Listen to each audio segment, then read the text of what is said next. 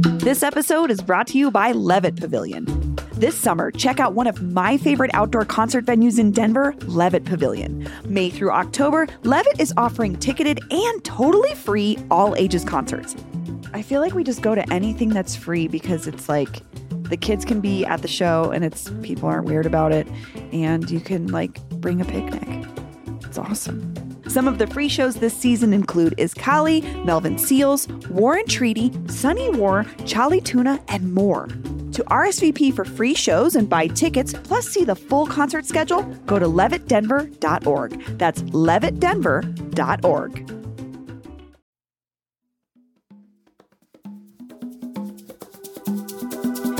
Today on CityCast Denver. A few years ago, I started to notice these obnoxious yellow signs that said, "We buy ugly houses," popping up all over the city. I didn't know what they were about, but something felt fishy. I wanted to know exactly who was running this shady-seeming operation, so I called up Anjanette Damon, a reporter with ProPublica, who did an investigation into the company behind We Buy Ugly Houses. She unveiled a scheme you have to hear to believe. Today is Tuesday, June 20th. I'm Bree Davies, and here's what Denver's talking about.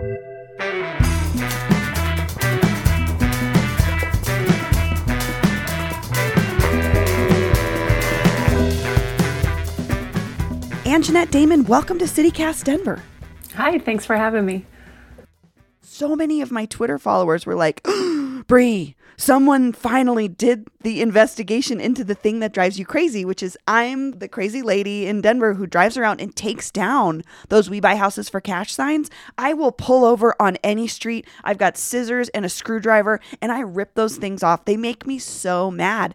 And I feel like you're reporting like validated what I thought was something about this feels fishy. You know? We found that this company, the way the company advertises, and they spend an insane amount of money on advertising. So that's why you've seen these billboards. That's why you get these letters in your mailbox. Yeah, so you know that name, We Buy Ugly Houses, and you think, oh, it's like a box of Kleenex. It's like We Buy Ugly Houses. Let's call that number. But that advertising often catches people in the net who are in very vulnerable situations. And it's almost, it could be analogous to like a payday loan kind of thing. I need money fast to help me out of this situation. The company teaches franchises to quote unquote find the pain, and they leverage that pain to get a contract. And, payday loans can be very difficult and put people in a lot of difficult financial situations. Here we're talking about a home, which is the largest investment most people have in their entire lifetimes. Anjanette, can you tell me the story of Corrine Casanova? Yeah, so Corrine Casanova and her husband bought a 3-bedroom small house in a Los Angeles suburb way back in 1961.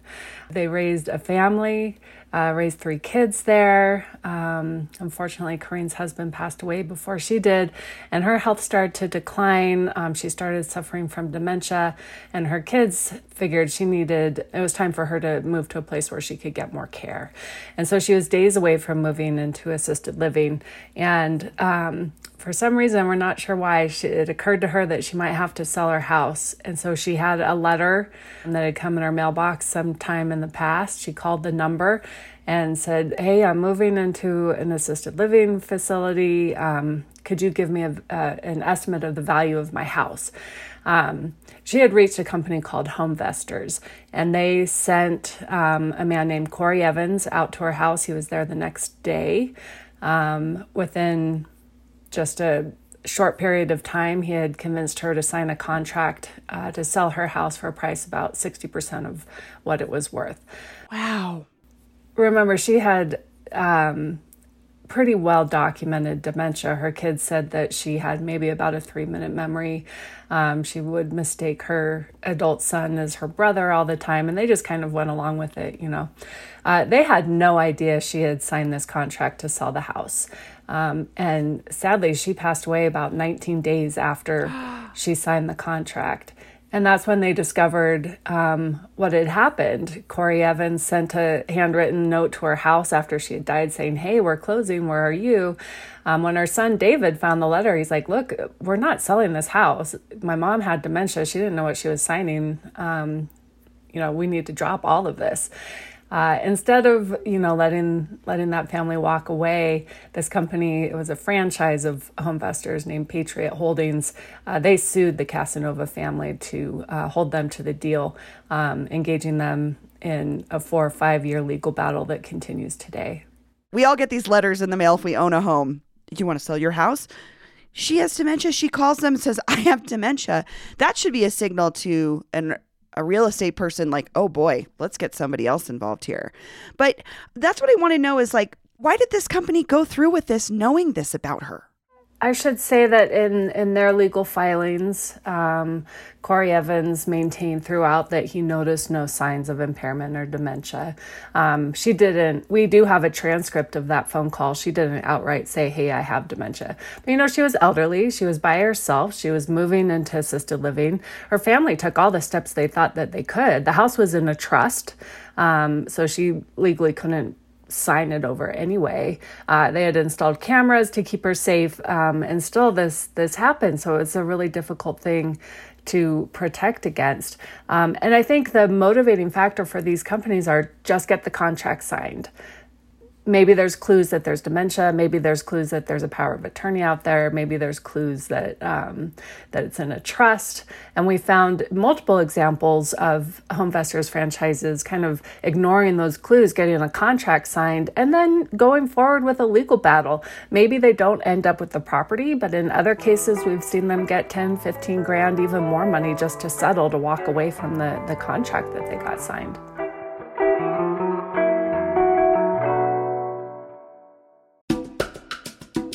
This episode is brought to you by the Colorado Wine Board. Because the wine community here is surprisingly robust. I mean, think about Bigsby's Folly and Infinite Monkey Theorem here in Denver alone. And there are urban wineries all across the Front Range. Then there's the Western Slope, Paonia, Palisade. Hello, Palisade wine, are you kidding me? It didn't used to really be a thing, but from what I hear, it's very much a thing now. There are more than 165 wineries across Colorado to explore, and they produce all sorts of wine that reflect our unique culture and climate.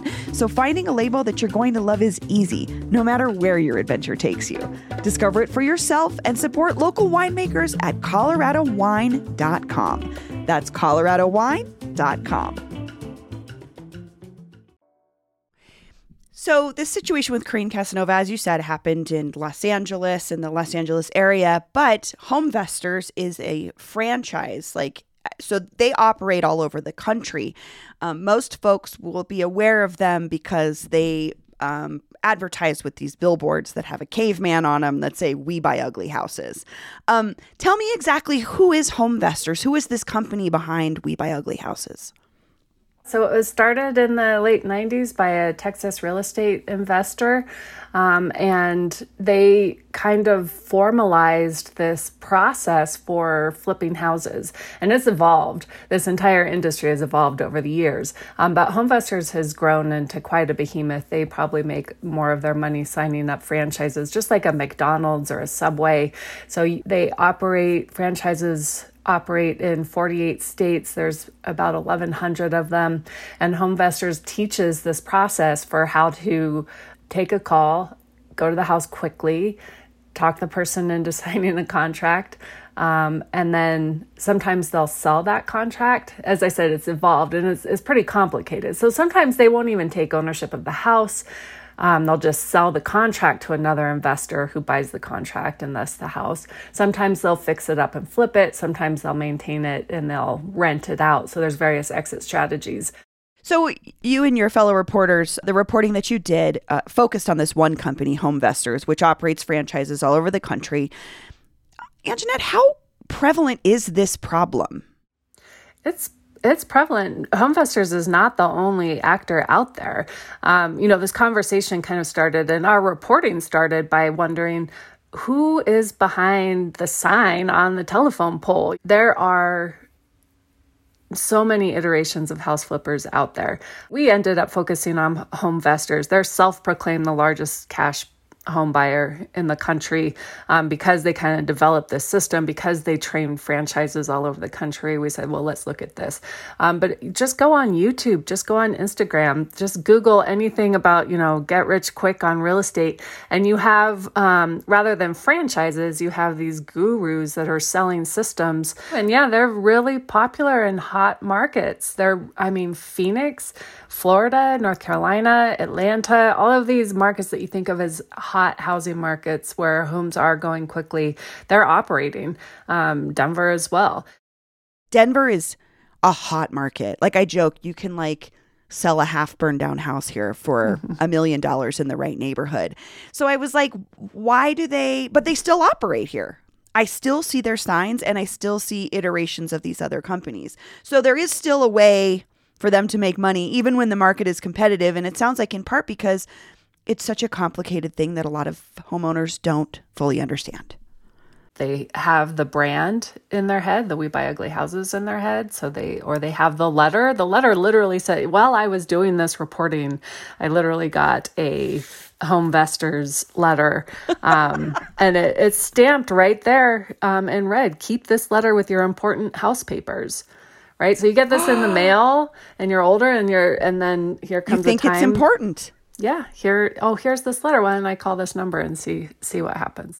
I know that you reached out to HomeVestors, I'm sure, for an interview or a comment, but I wonder, what was their reaction to your investigation? We requested several times an interview with the CEO, David Hicks. He declined our offer. They engaged a kind of a reputation management PR company. And to their credit, they answered our questions. We sent them several rounds. It's our practice at ProPublica never to surprise anybody who's the subject of a story. So even if they decline interviews with us, we send them a summary of what our reporting has found and said, finding number 1, this is what we found. Do you have anything to say about this? Here's a question for you.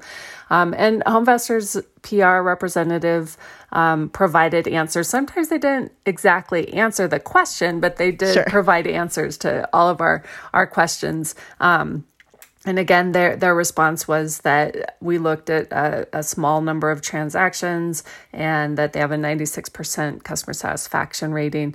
They, again, denied that they target anybody in any kind of socioeconomic condition or age or race or particular.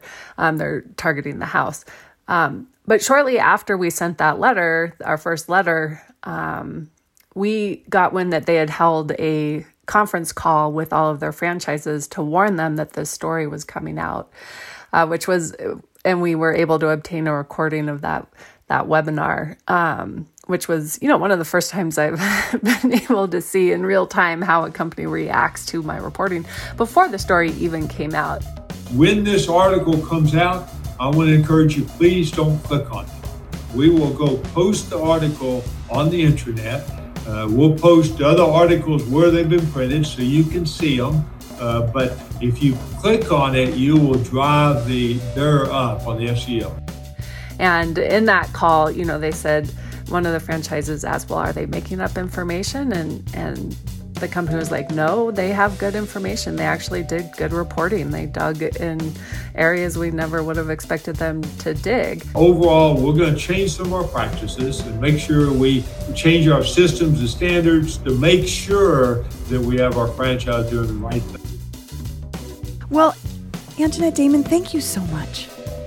Yeah, thank you for having me.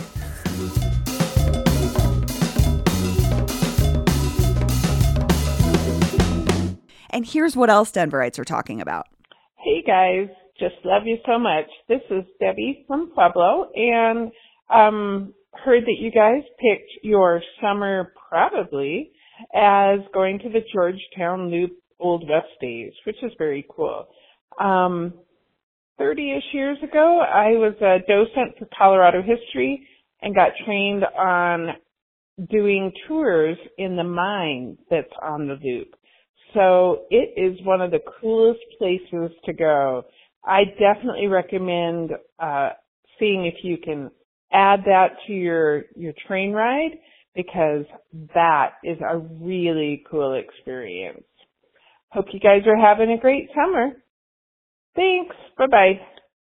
Hi, CityCast. My name's Bailey, and I live in the University neighborhood. And I'm calling because I work for Denver Parks and Rec as an outdoor pool coordinator this summer.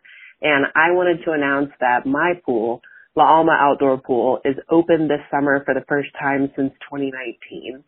So come check out a hidden gem on the west side. Thanks. Bye. That's all for today here on CityCast Denver. If you enjoyed the show, why not take a minute to tell HomeVestor CEO David Hicks about us? Rate the show wherever you get your podcasts and subscribe to our morning newsletter, Hey Denver, by texting Denver to 66866. We'll be back tomorrow morning with more news from around the city. Bye.